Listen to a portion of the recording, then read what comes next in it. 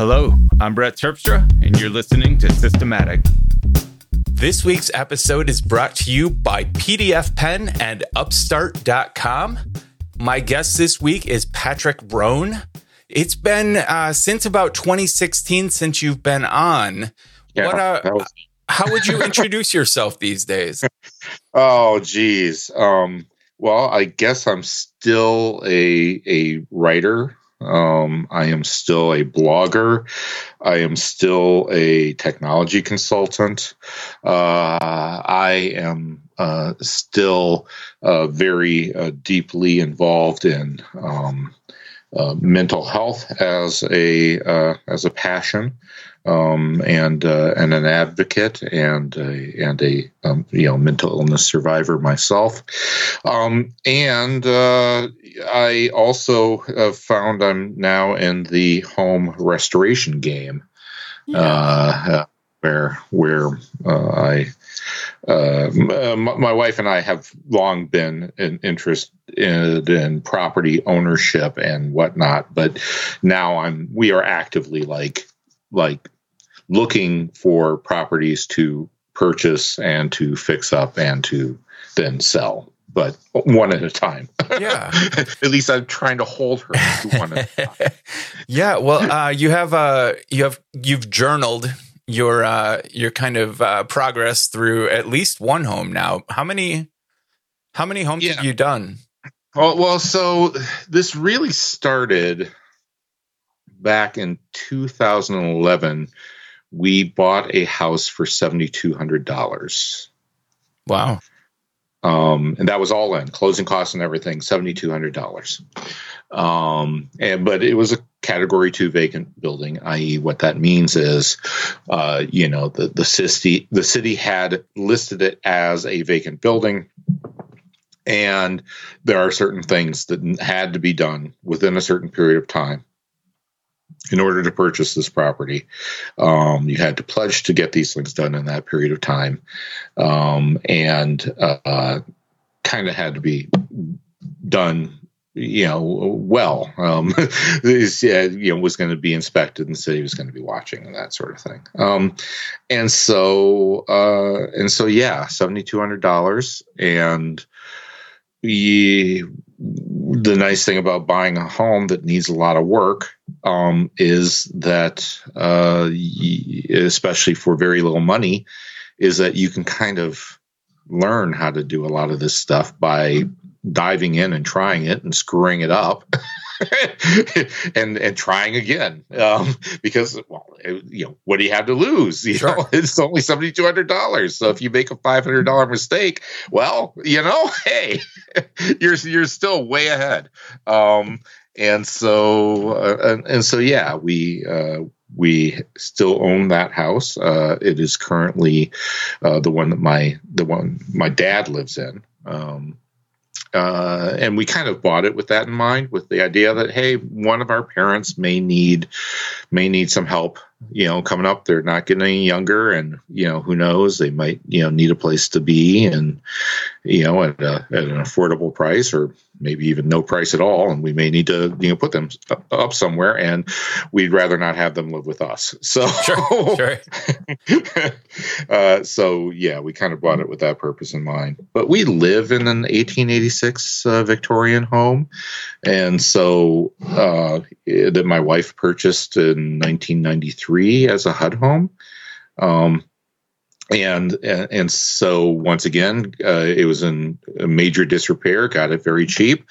She and Mr. Gladhill #1 put a lot of time into it, fixing it up, and then they divorced. And then when I came into the scene, we continued on projects around here. So, I've watched you gut some of these homes that you've worked on. Have you done the same to your own home?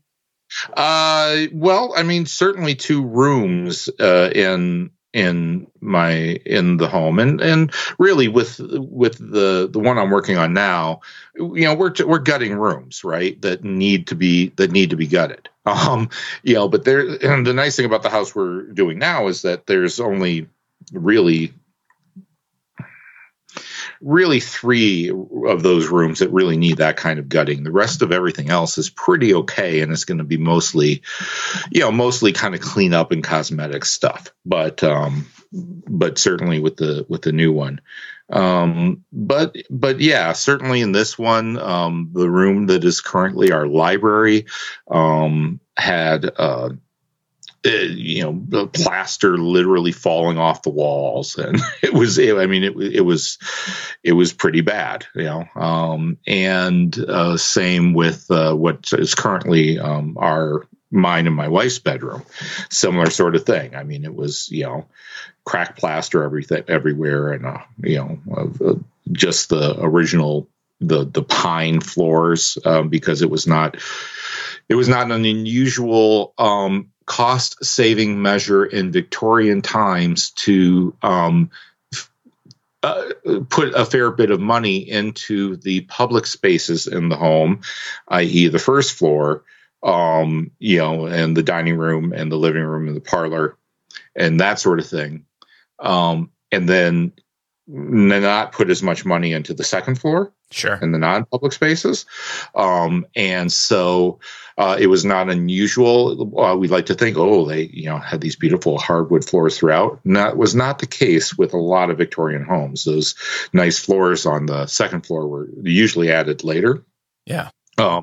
And originally were just a pine or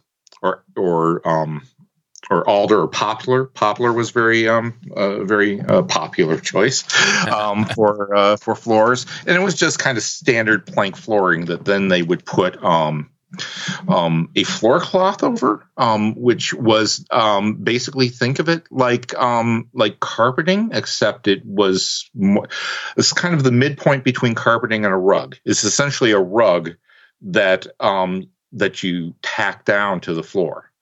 So it would take up the whole room, the whole space, but it would just be tacked down along the edges. And it would usually opposed to glued? As opposed to glued, yes. Yeah. And that's usually what you would find on the second floor of many middle-class Victorian homes. And that's your history lesson for the day. I also benefit from the fact that my wife's master's degree is in historic preservation, so that's how I know about that. Does help. I got to ask about this powder room. You posted a picture of a 3-foot by 10-foot room where the toilet was positioned on the long wall. Yeah. So you had like a foot. It was like being on an airplane. Yes. Where you literally walk in and you couldn't close the door behind you, as you had to walk in, step to the side, close the door, and then use the toilet. Otherwise, you just used it with the door open. Yeah, that one. Did you fix that? Well, we're on the road to fixing that. Okay. Yeah, we're going to move it down towards the end of that room. But that also speaks to a lot of the progressions that have happened, and that is part of a house's history too, right? Is those sorts of changes, and so from what we can tell, that room used to be part of where the kitchen was originally. And where the door to the kitchen was originally is actually on the other side of the far short wall of that room, and has been turned into a built-in in the dining room. But that built-in didn't used to be there. It used to be a door into that room, which was the kitchen. Oftentimes kitchens in Victorian homes were relatively small. It wasn't like today where, I need all this room and counter space and open concept and all of this other stuff. It was a utilitarian room. It was for one thing, and that was for your maid to cook. Yeah. And quite frankly, you weren't going to make it very nice because that's your maid's, your maid doesn't care. She's coming in and she's cooking. Sure.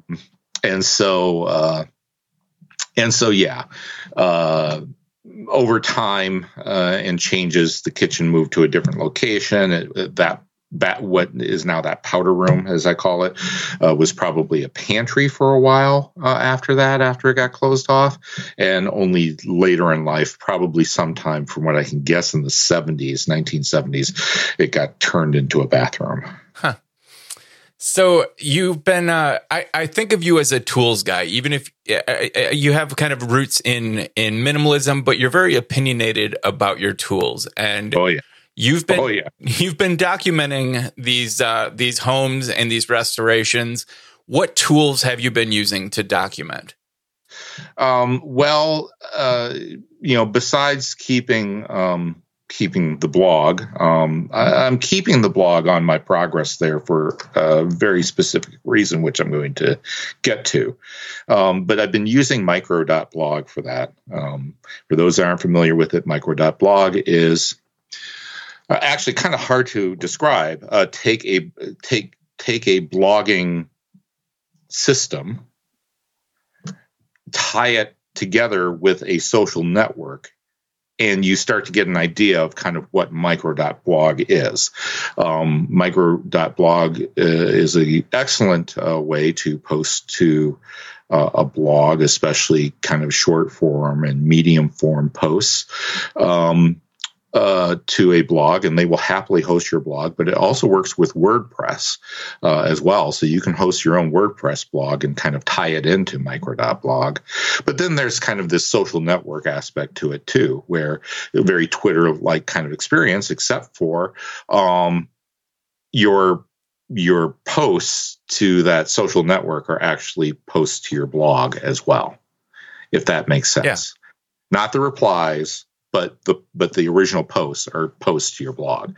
And so I like to think of it as like, at least in my case, where in some instances, because I have two micro.blog things. I've got my main blog, which is patrickroan.net, but then that is on WordPress.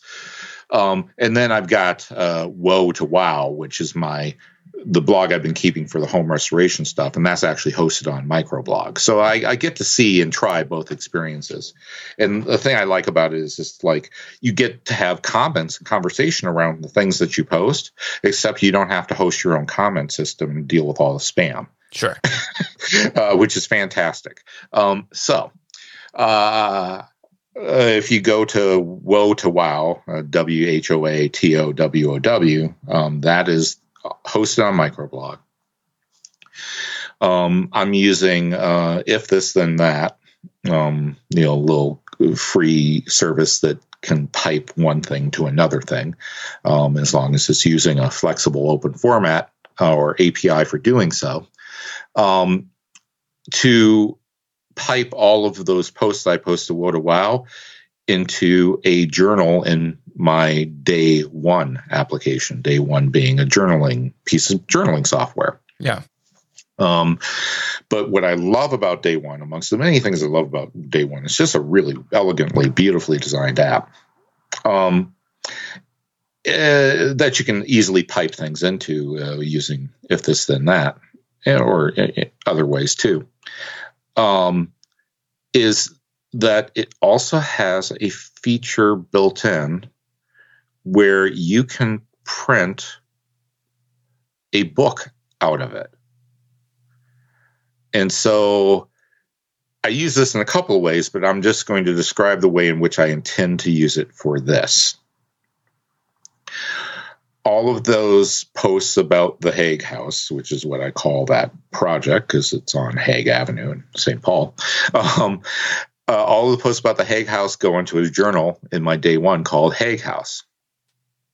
And when I am done with the project, and we're ready to put the house on the market, I'm going to print off 3 books of that journal.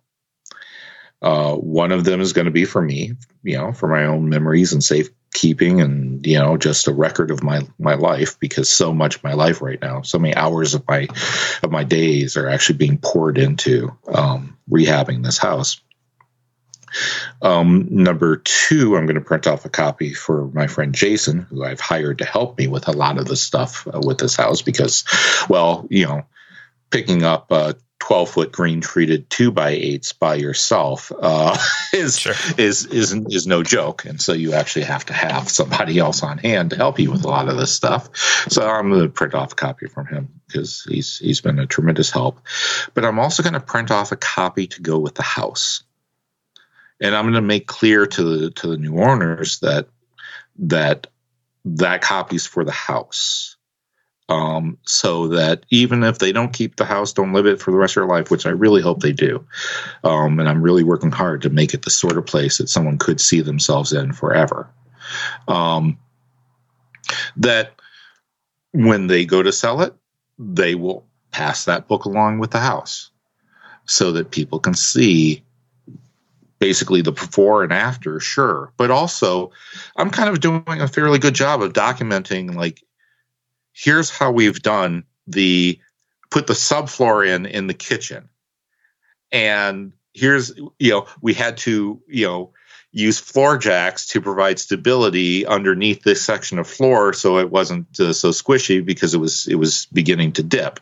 And then we had to cut custom shims to go underneath the floorboards, and that other people may have just patched it up with just some junk.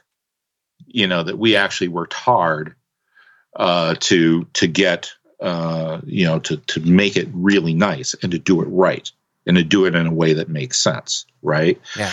So that hey, they want to make a change down the road. They want to they can even if they don't do the work themselves, they can show the people they hired and say, okay, this is how the floor is constructed. Yeah. Yeah. Oh, here's where all the floor joists are in the mudroom. They are exactly 16 on centered, but doubled up in these stress areas that are going to be under the washer and dryer. So that no one has experiences like you've had as you pull off layers of poorly laid flooring.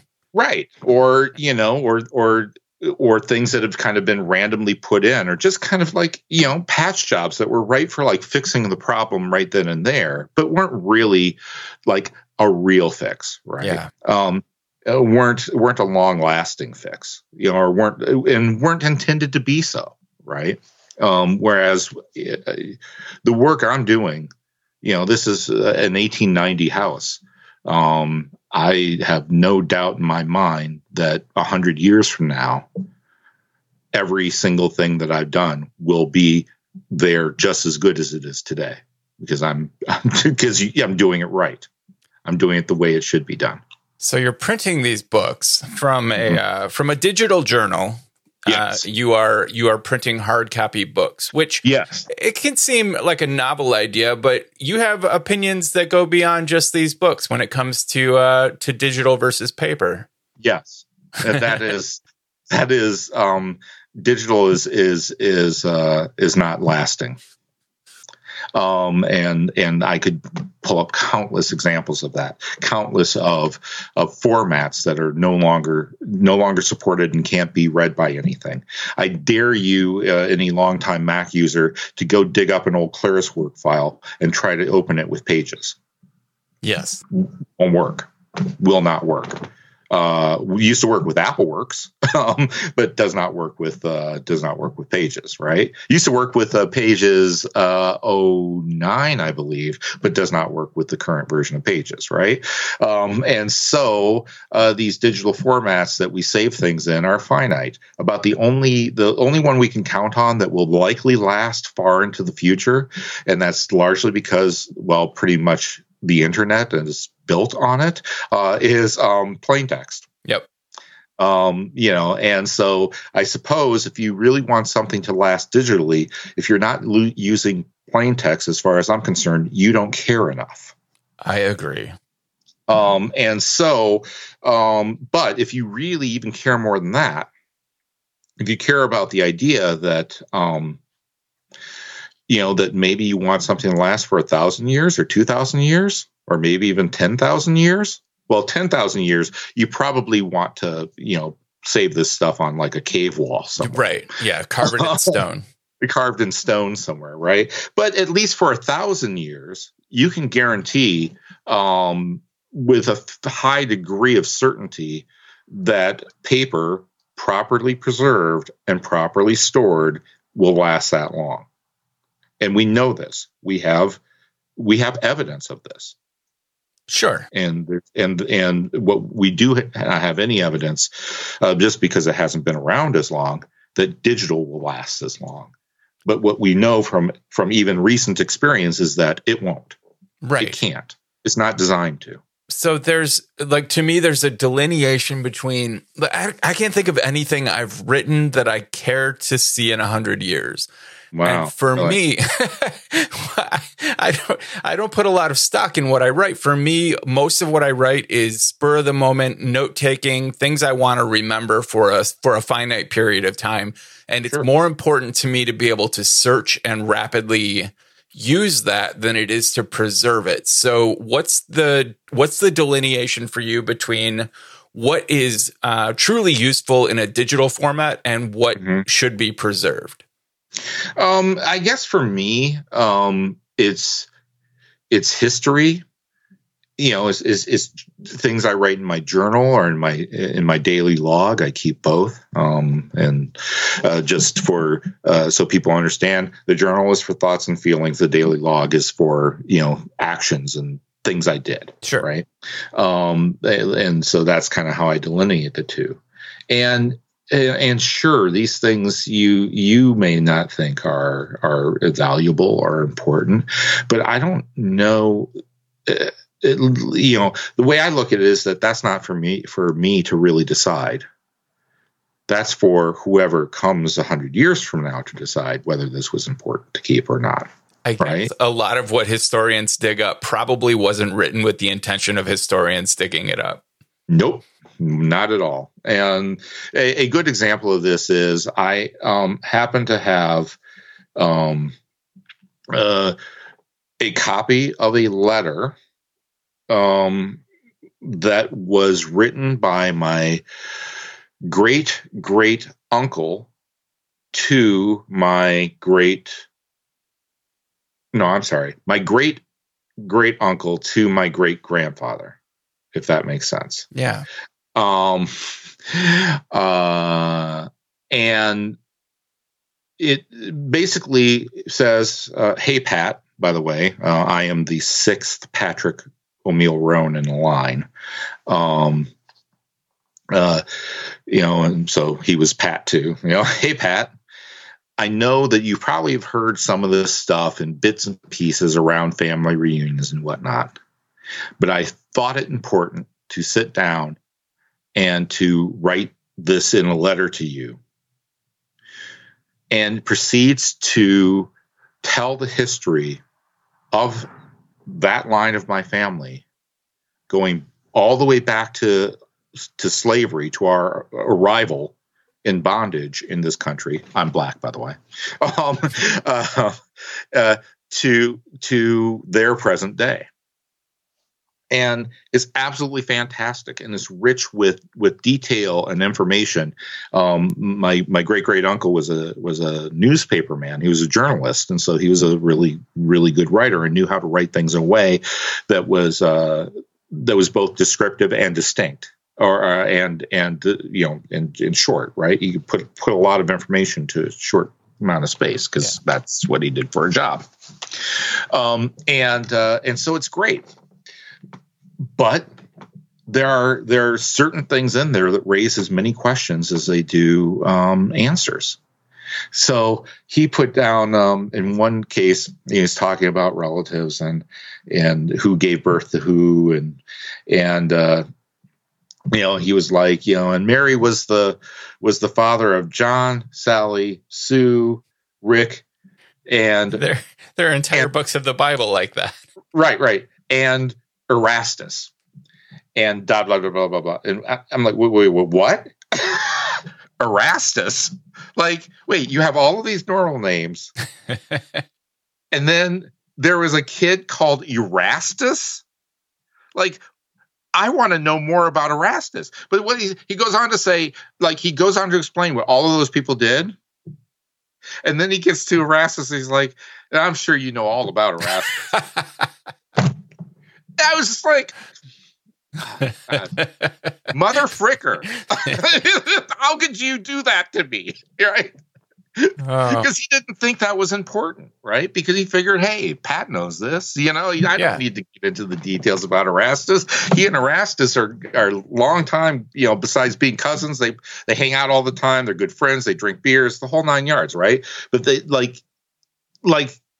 to him, that was not important, as it were. Yeah. And to me, it's extremely important. I want to know more. I can't tell you how much. Now, luckily, it's been, it's fairly easy to dig up information about some black person with the first name Erastus. Yeah. So just throw that out there. So I haven't had necessarily any trouble finding out all about Erastus, but you get what I'm saying, right? It wasn't, that we don't decide what's important. I will say I just got a new gig, like a jobby job, and I was looking for a birth certificate so that I could get through the background checks. And I didn't find the birth certificate, but I did find one of my good friends in the late 90s. We had gone through addiction and recovery and everything together. And he had sent me a picture. He was a photographer. He had sent me a picture along with a photocopied page from his personal journal that was just about a moment in time when I had shown up when he really needed me and how that made him feel. And it was like I had totally forgotten this ever happened, but finding that page, it was deeply meaningful, and I was really happy. And I never would have had that if that was in a Facebook post or something. It would be long gone. Right. So exactly. I see the value. Yeah. And I think too, this really changes as you get older, right? I think when I was 20 or 30, I would have asked the same question, what's the big deal? Really, is that really important? But now that I'm 53, and thinking a little bit differently about things, and also looking back at my own legacy, and also, with houses and being married to somebody who is, deeply involved in historical preservation and things like that. I think a lot about this stuff. I think a whole lot about this stuff because I'm dealing with it every day. I'm dealing with it, I'm dealing with it with the house. Every time I gut a room, I'm just like, well, why did they do it that way? Sure. There must have been a good reason, because that is completely messed up. But maybe there's a good reason for doing it that way. I can't just assume that it was, just stupidity, that it's because of this, or they couldn't do this, and so they had to do that, right? And so yeah, I think that's part of it, right? But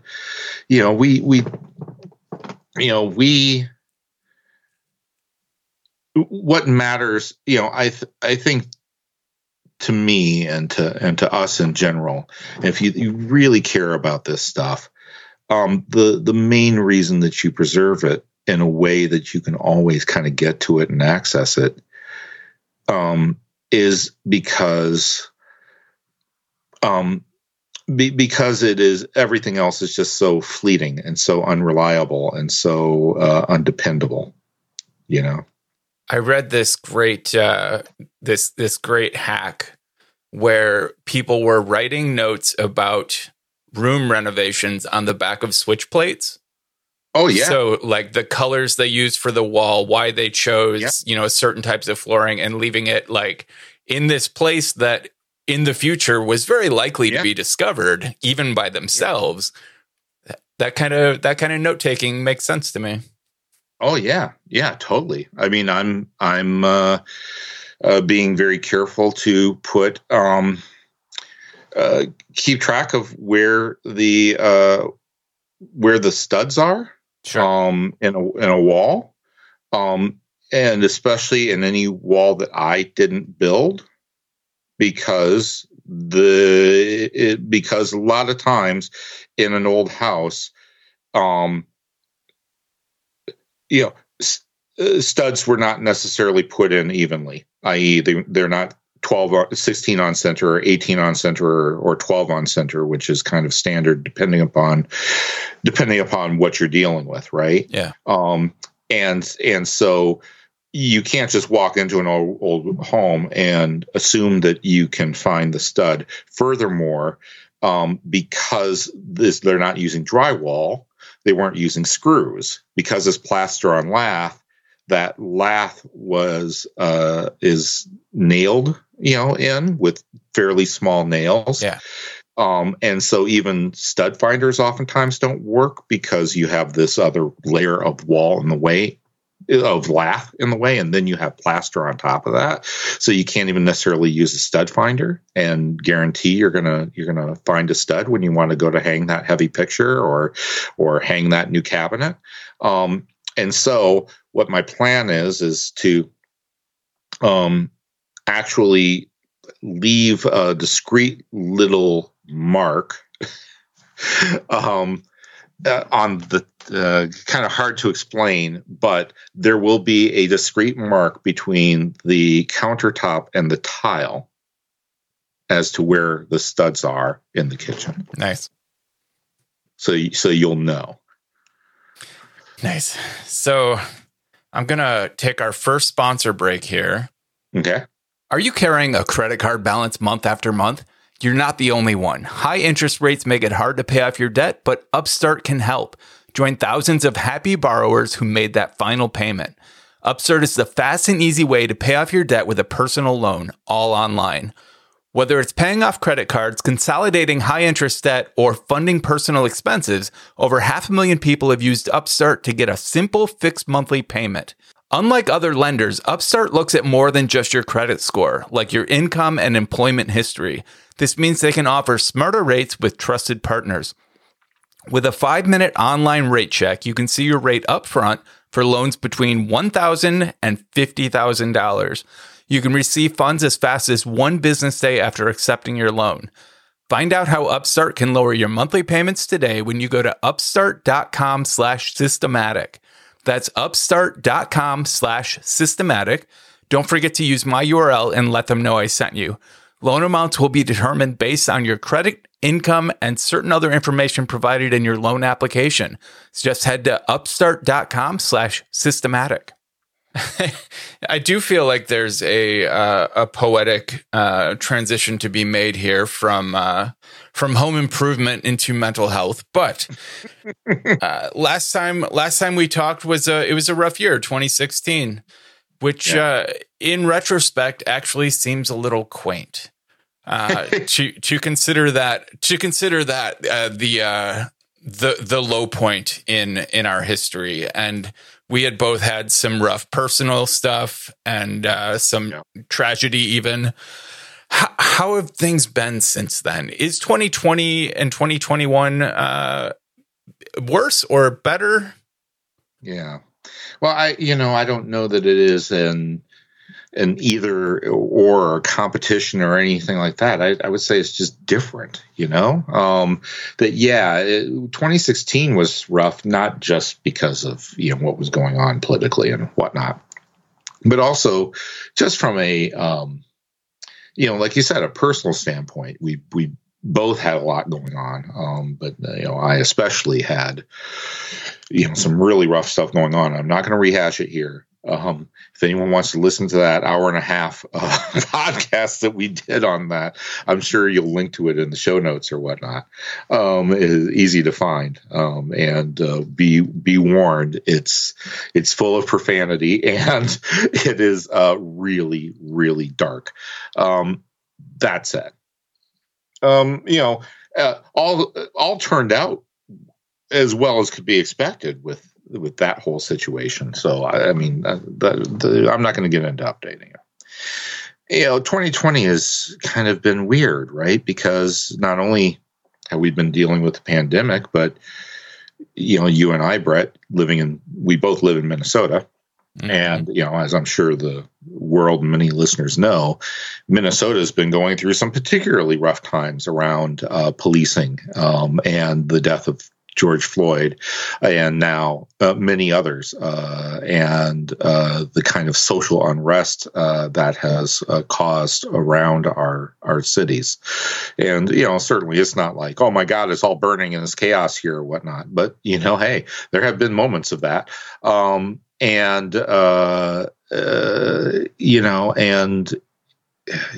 That's been rough on top of all the pandemic stuff. And what's, I think, especially kind of rough for me, and something I've been kind of grappling with the last several days, is, we should be feeling so much hope, right? And joy. I mean, I've gotten my 2 shots, so I'm fully vaccinated. My wife has. I don't know where you're at with it, but people are out there. They're getting vaccinated. They're, that's hopeful. That's promising. Restaurants are opening up, and even though our numbers aren't perfect yet, the number of folks that are vaccinated is just increasing exponentially every single day, and that should be good. There was a guilty verdict in the Derek Chauvin trial. There you go. 3 guilty verdicts, yes, which, we should be celebrating, and that's fantastic because he really did get what he deserved. And, we, even if you're, pro police and Blue Lives Matter or whatever, that was one of your bad apples. And the reason that his fellow Caps threw him so under the bus so quickly and so easily is because they hated him too. Like, he has a long history of being a bad guy. And so even if you support the police, you want guys like that gone. Okay. And you want them to get what they deserve. So all of this is great, right? We should be feeling fantastic, but gosh, I'm not. I'm not. I'm still on edge. I still feel like just getting started every day is kind of a struggle. And quite frankly, having this real kind of physical work to do has been a blessing, has been a godsend, because, unlike everything else, like it's like, oh, this was broken, now it is not. Like, it's a binary, right? Yeah. And you can point to it and you say, I did that. I fixed that. And I feel good about that. Right. But we can't do that with the pandemic. We can't do that with, police targeting of people of color. Right. We can't do that with voting rights in Georgia. We can't do that with, the slow pace of change that's happening, elsewhere around the world. Like, we can't. And so we still have this thing where, and I want to talk about this. There's a really fantastic article in the New York Times that I'll make sure to send to Brett so he can put the link to it in the show notes. But I'm sure it's good. It's one of those things I'm sure will go, quote unquote, viral, and that you'll see posted many other places. But it's this, and that is that there's actually a mental health professional term that's been coined for this kind of feeling that many of us are having, where it's not actually quite depression, but it's certainly not like joy and elation. It feels like what we might kind of feel if we were starting to get depressed, but it's not that acute. It's not quite there. And that term is languishing. Yeah. And I really like that, because I feel that's where so many people are right now. So many people I know right now are languishing, right? It's this kind of blah. Yeah. This kind of not hopeless, but less hope. Yeah, that point where we should be feeling hopeful on paper. Yes. But we have this form of like almost PTSD. Yes. Or just like, or even just kind of that feeling that another shoe's got to drop. Yeah. Because we've just been hammered over and over and over again. And every hope that we keep, our hopes have been continually getting dashed. And so why is this one any different? Well, I mean, just to look at the examples you brought up, based on my conditioning, it's really easy for me to see that, like the Derek Chauvin, like that was, it was accountability, but there wasn't justice, and it didn't, because they threw him under the bus so quickly. It doesn't lead to any overall condemnation of the MPD. Right. Our numbers are going. Our vaccine count is going up, but states are hitting a point where now they don't have enough people to use the vaccines because there's so much disinformation. While our numbers at best are plateauing as far as new infections, like there is always another shoe, and we've really become accustomed to seeing that. Yeah, and. You know, and it seems like there's so much more work to do, and that work seems insurmountable. And you know, someone asked me yesterday, like, when I would kind of know and kind of start to feel that things were really changing, police wise. And I said, when I'm driving in traffic, and this just happened to me on Tuesday, and we're recording this on a Thursday, where, just regular traffic driving around, there's a cop in back of me, right? Just a police car in back of me. Now, it's part of traffic. He's driving just like everyone else is driving, right? Well, I don't ever have a police car in back of me without immediately tensing up, without immediately going through my head about all the things I could have done wrong. Yeah. Without immediately thinking in my head, like, are my taillights working? Is my license plate light working? Like, when was the last time I had that looked at? Do I have an air freshener hanging from my mirror?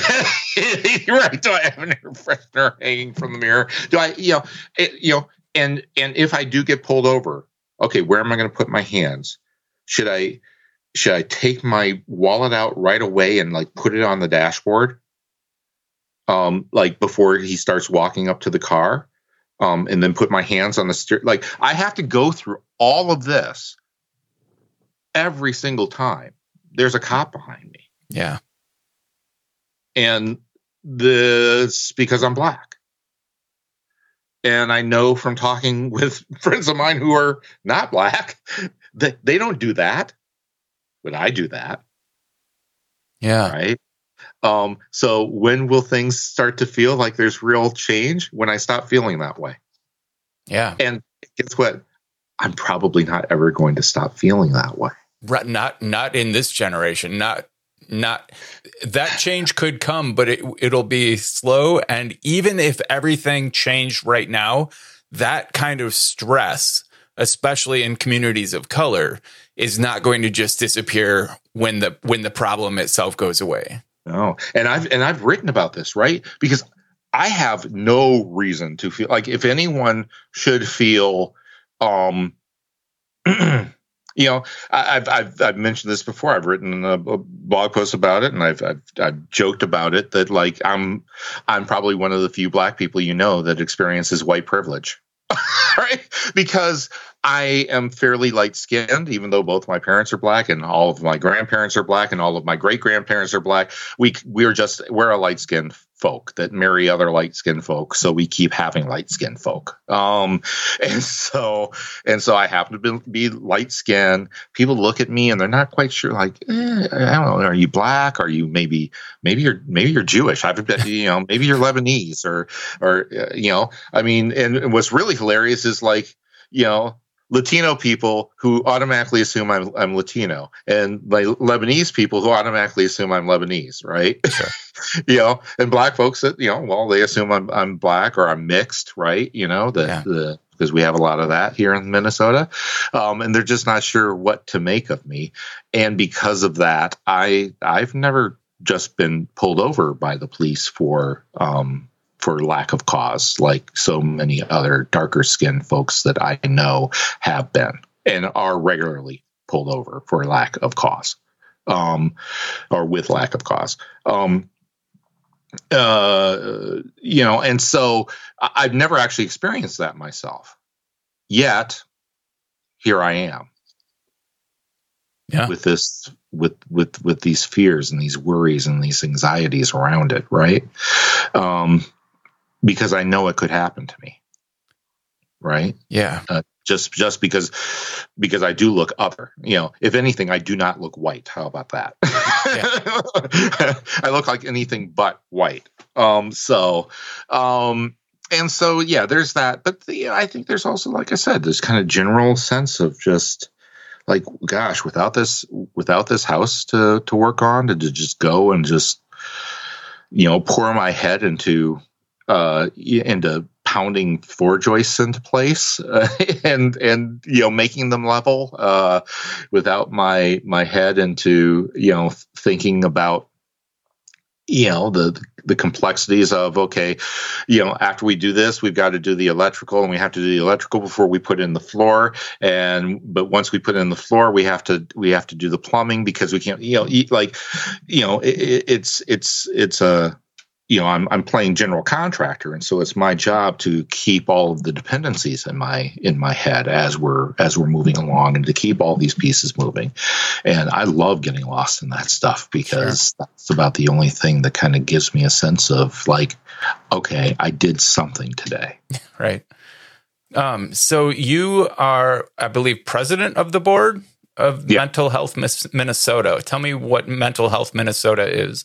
Mental Health Minnesota is a nonprofit that engages in advocacy, policy, and direct assistance for those with lived mental illness and mental wellness experience. One of the main things that we do and operate, kind of the three main things that are public facing, are number one, our online mental health screenings, which have increased about 1,100% since the beginning of the pandemic. Wow. But if you go to mentalhealthminnesota.org, you can take a online mental health screening, and it's not meant to be medically, it's not a diagnosis, but it certainly will give you some indication that you probably may want to get this looked at further, or no, you seem okay. And we'll at the end of it provide resources and next steps and things you can think about and do from there. Kind of mainly meant for people living in Minnesota, but it also is available and is accessed by many people outside of Minnesota, so that's not a problem.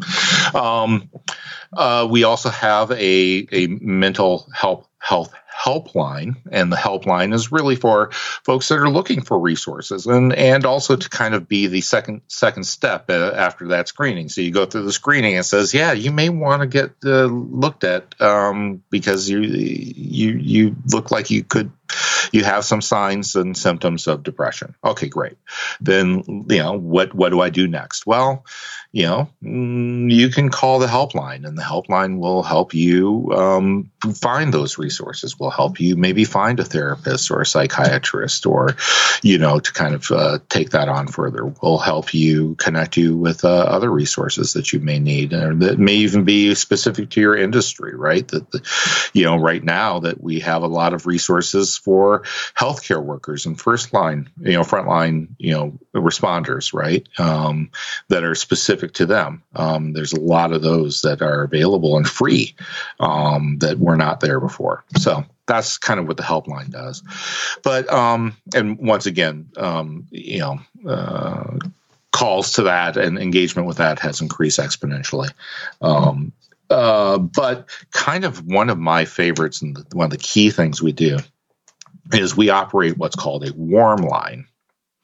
Now, what a warm line is you, just like there's a suicide hotline for those that are really actively having suicidal thoughts, you call the suicide hotline, right?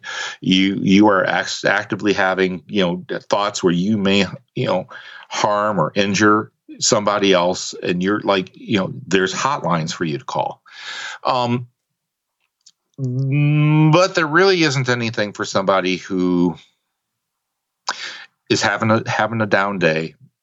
Maybe they've been diagnosed with depression or anxiety or whatnot, and they're not having a crisis. They're not in crisis. They're having a day where they need to talk to somebody, but they don't want to talk to their friends. They don't want to talk to their significant other. They really want to talk to somebody who gets it. They want it to be anonymous. And they don't want someone who's just going to try to fix it for them. They just want to be heard.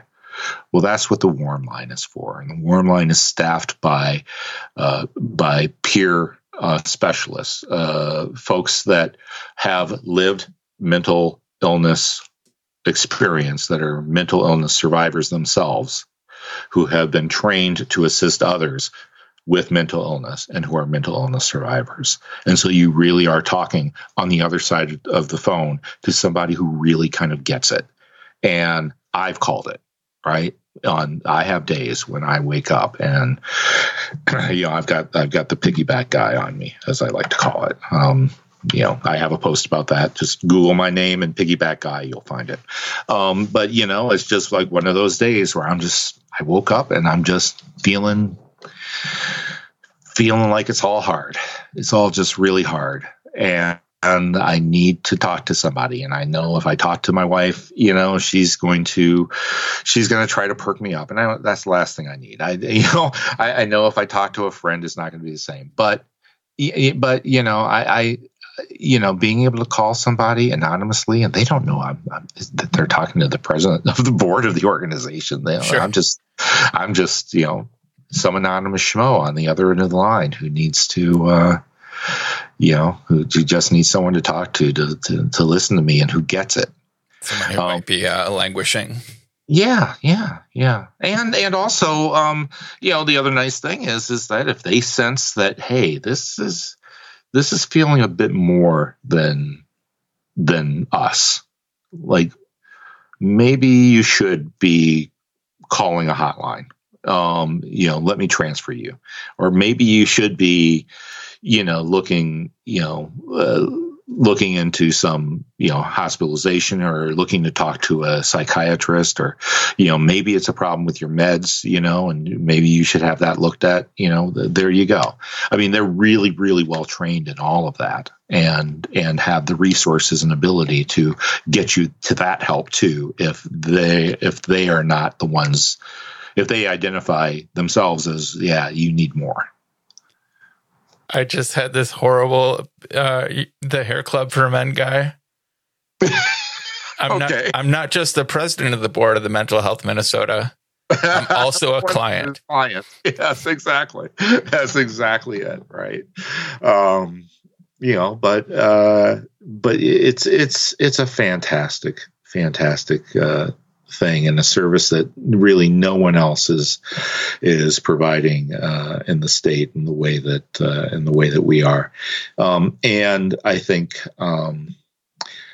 there is such a need for it, and we've just that's exploded too. If you think the explosion of the helpline and the online screenings is something, you should see what's going on with our warm line and the number of operators we've had to add to support that.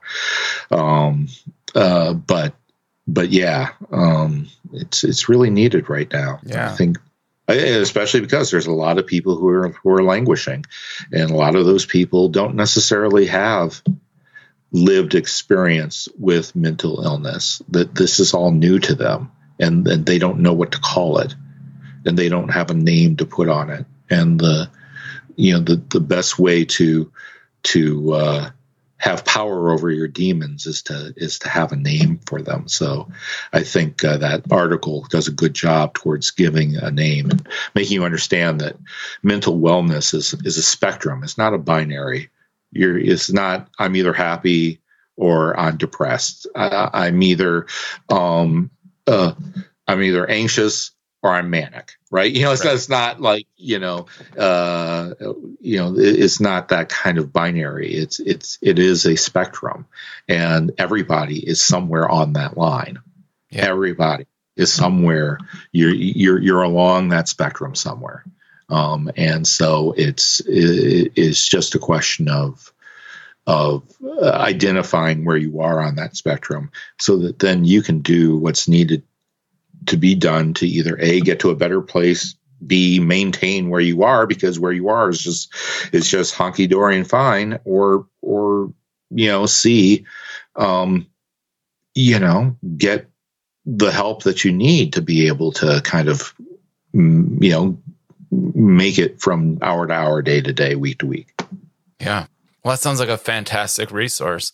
Yes. I always feel awkward going from mental health discussions into sponsor reads. But it has to be done. It does. We got to pay the bills. Have to be paid. Yeah. Thanks to PDF Pen for sponsoring Systematic this week. PDF Pen is truly the ultimate tool for everything you need to do with PDFs.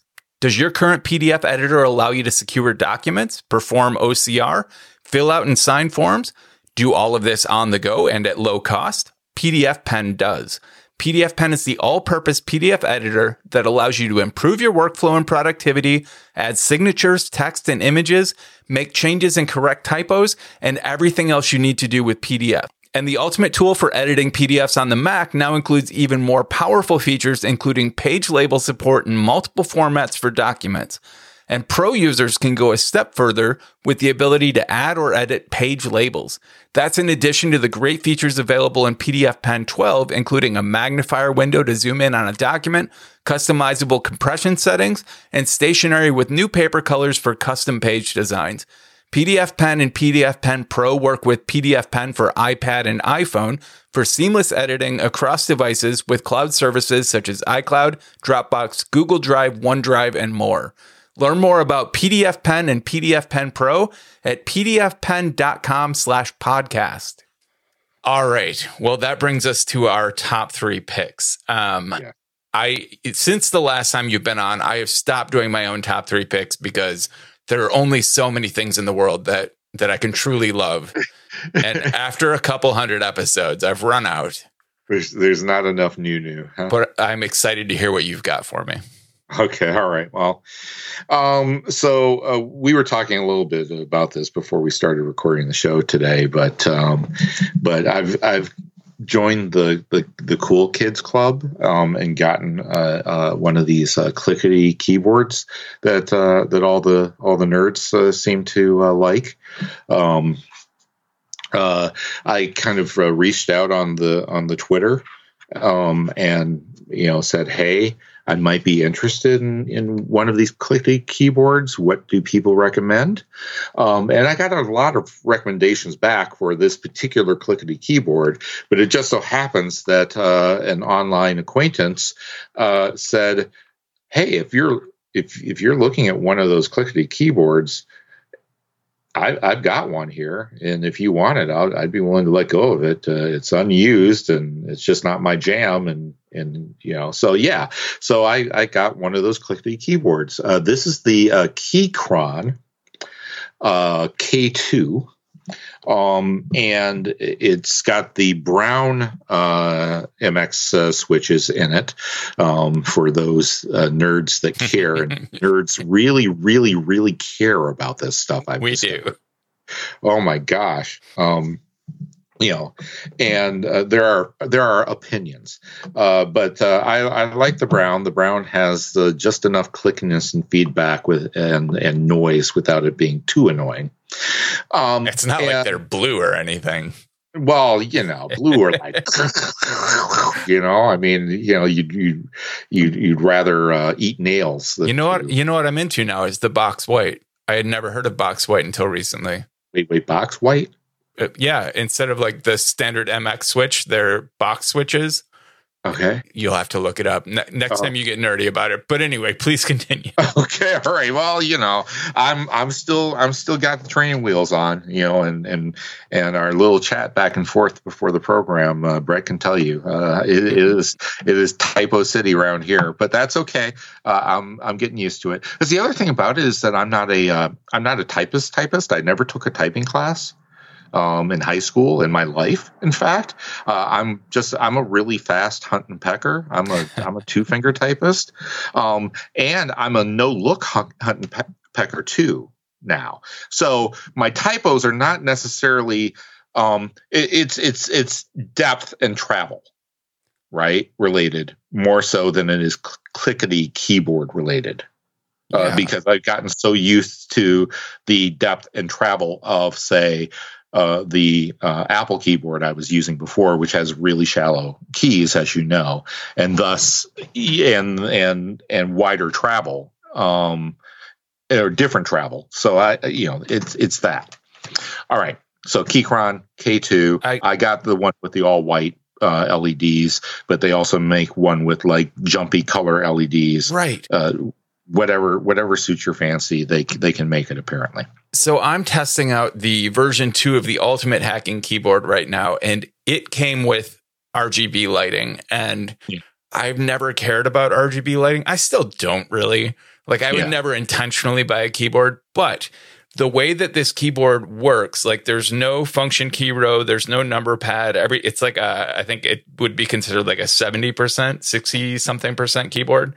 Yeah. And you hold down modifier keys and it changes the behavior. Like to get an arrow key, I hold down the mod key. And with this RGB lighting setup the way it is, when I hold down a modifier key, it highlights the keys that are affected by that layer, which is actually pretty cool. That's really cool. That's really neat.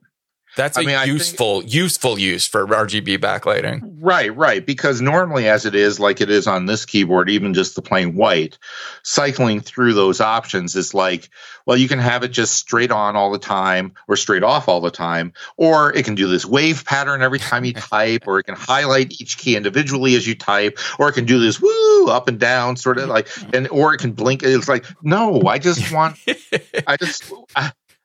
can't I just get a backlight like I have on my MacBook Air? Like, can't I just do that? Things nobody is asking for, yeah. Right, you can do that too, but in any case, so that's pick one.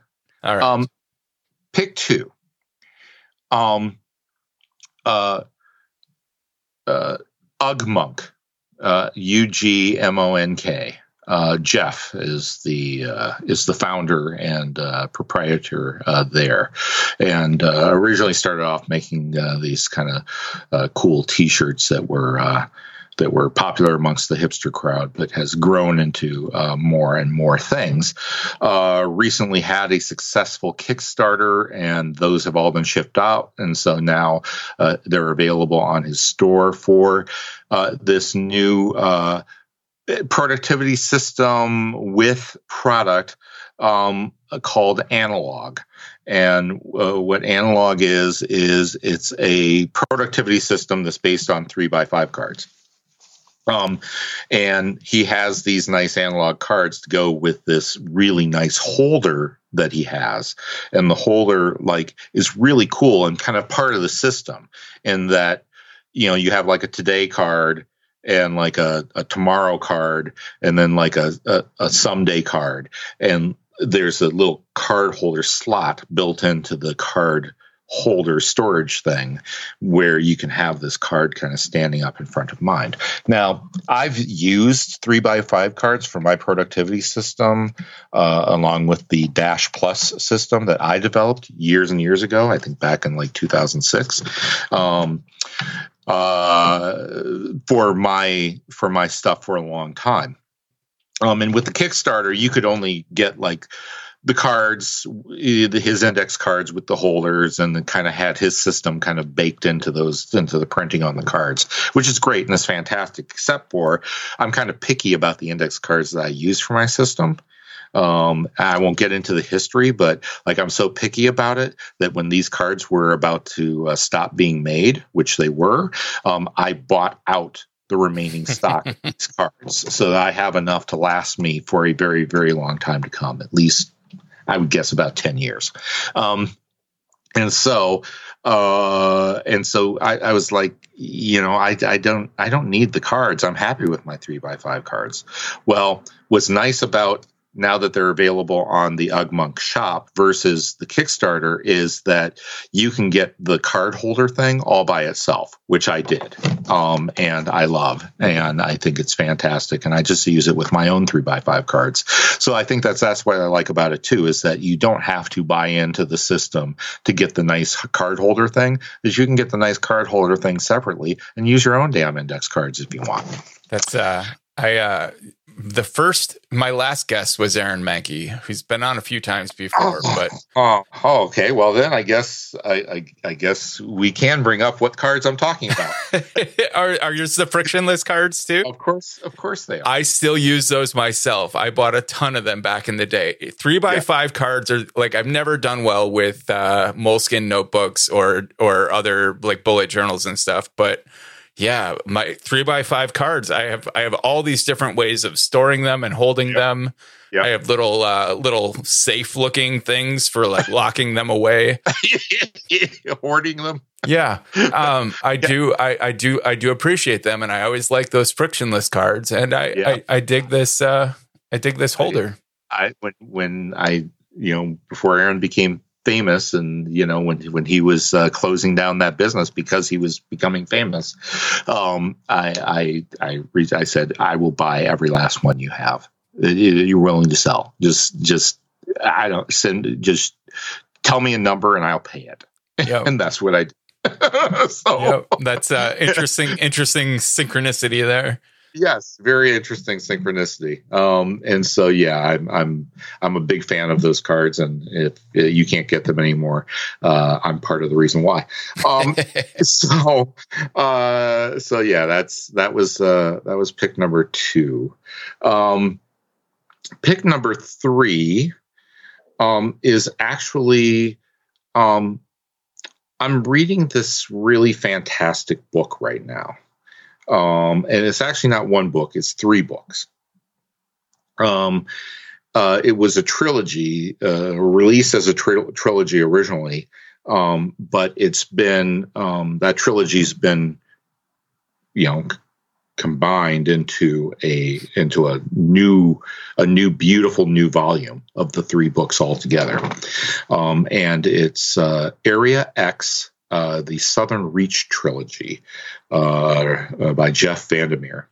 And I can't really talk too much about it without giving it away, but because it's 3 books, it's rather thick, it's rather big. One of my reading goals for this year, which I post up on my blog at the beginning of every year, usually on January 1st every year, say, here's my reading plan for the year.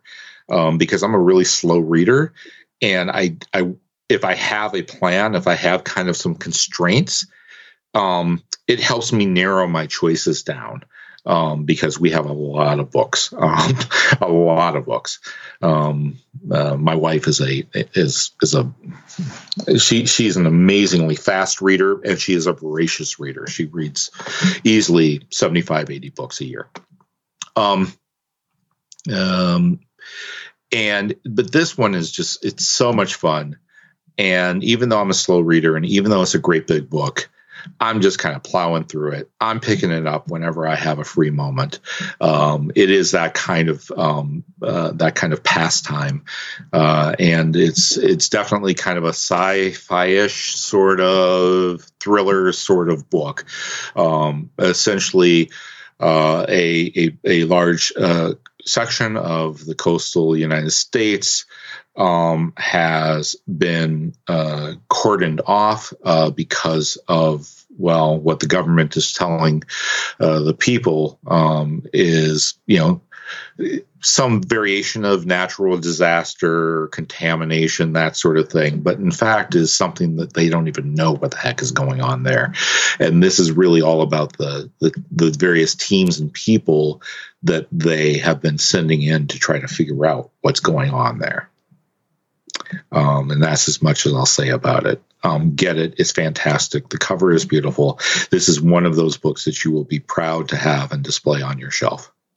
You know what I got really into in 2020 and explored was Black female sci-fi authors.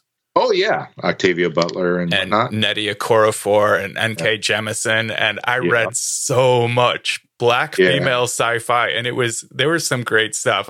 Some fantastic stuff. Have you read Nnedi Okorafor? Yes. The Binti trilogy and stuff like that? Yeah. Yes. Very, very good. My goal last year was what's interesting, at the beginning of the year, I said, I'm not going to tell you what my goal is.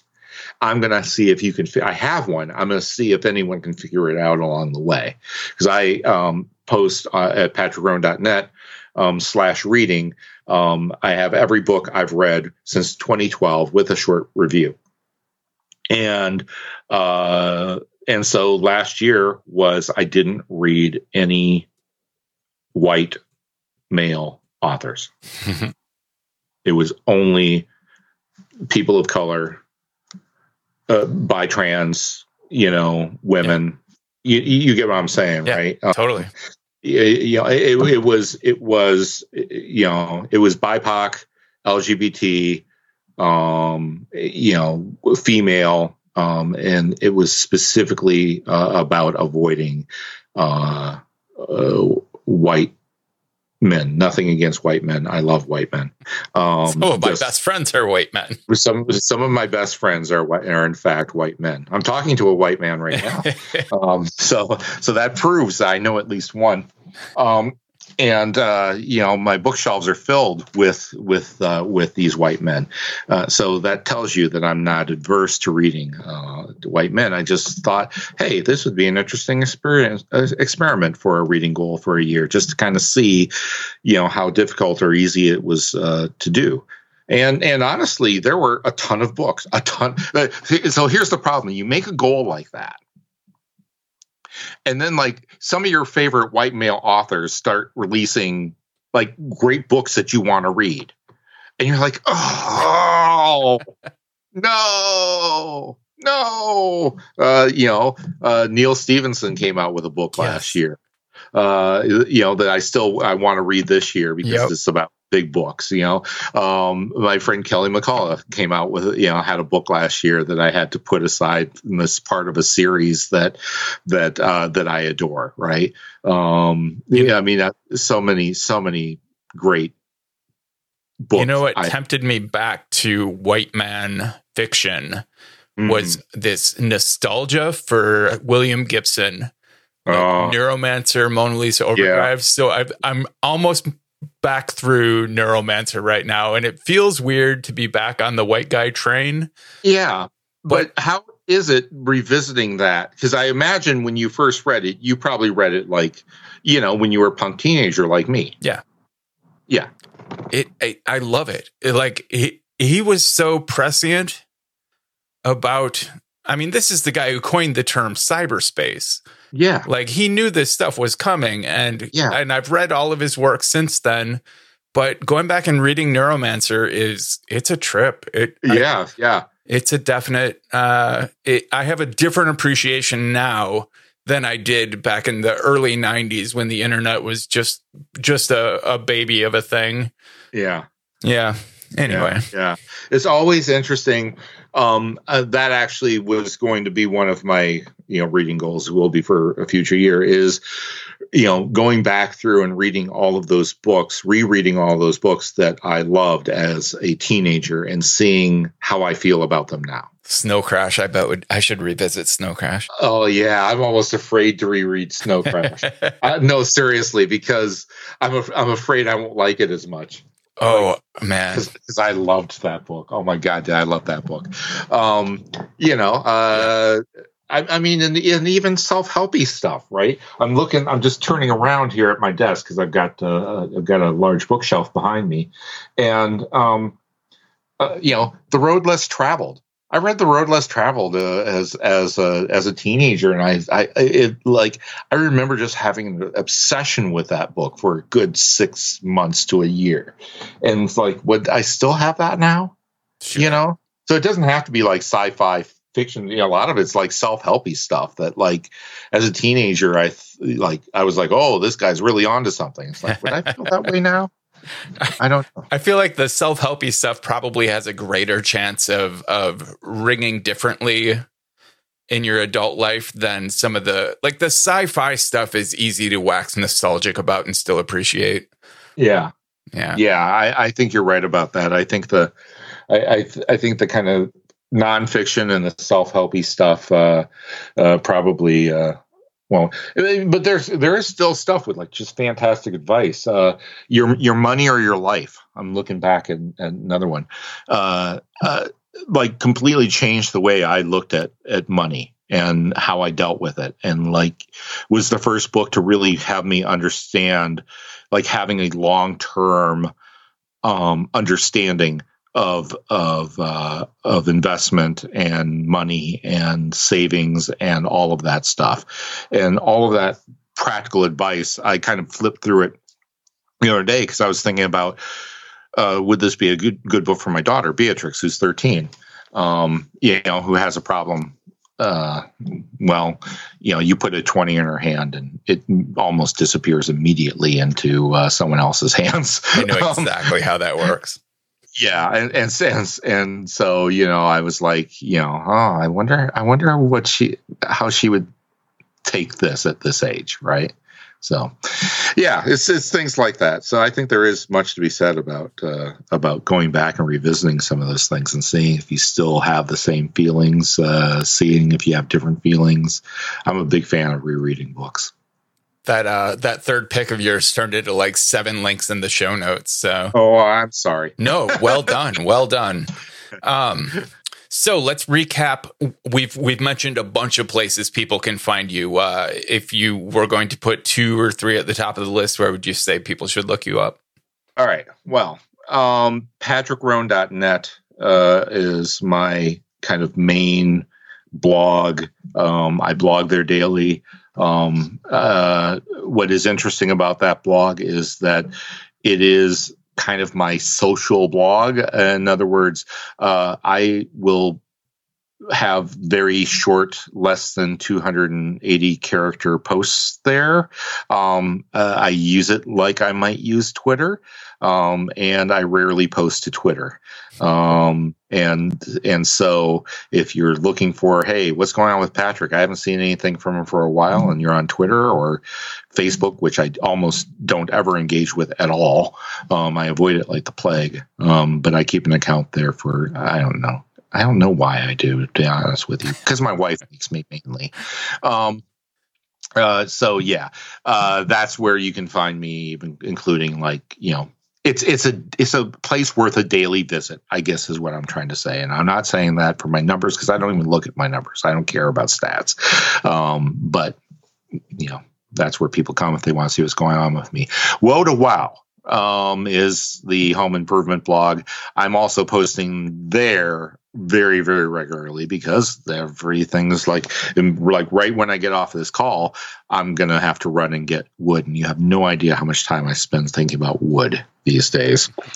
And the price of wood and the cost of wood, which is just insane right now. And so, so I gotta go get some wood. But woe to Wow. And if you go to patrickroan.com, that will lead you to other things. It will lead you to where my Twitter is. It will lead you to, my books. If you're interested in that sort of thing, it will, it pretty much is kind of the business card to everywhere else I am. So that's kind of a good one-stop shop. All right. Excellent. Well, thanks for your time today. It was a wide-ranging and in-depth conversation. I really enjoyed this. Yeah, well, thank you so much, Brett. I love you, man, and I really think the world of you, and I really appreciate you having me on. And I look forward to seeing you. We don't live that far away. We really don't. So but because we're introverts, we never actually see each other in person. Even before the pandemic. So I would very much like to change that. Yes, we should get together. All right. And thanks everyone for tuning in this week. We'll see you in a week.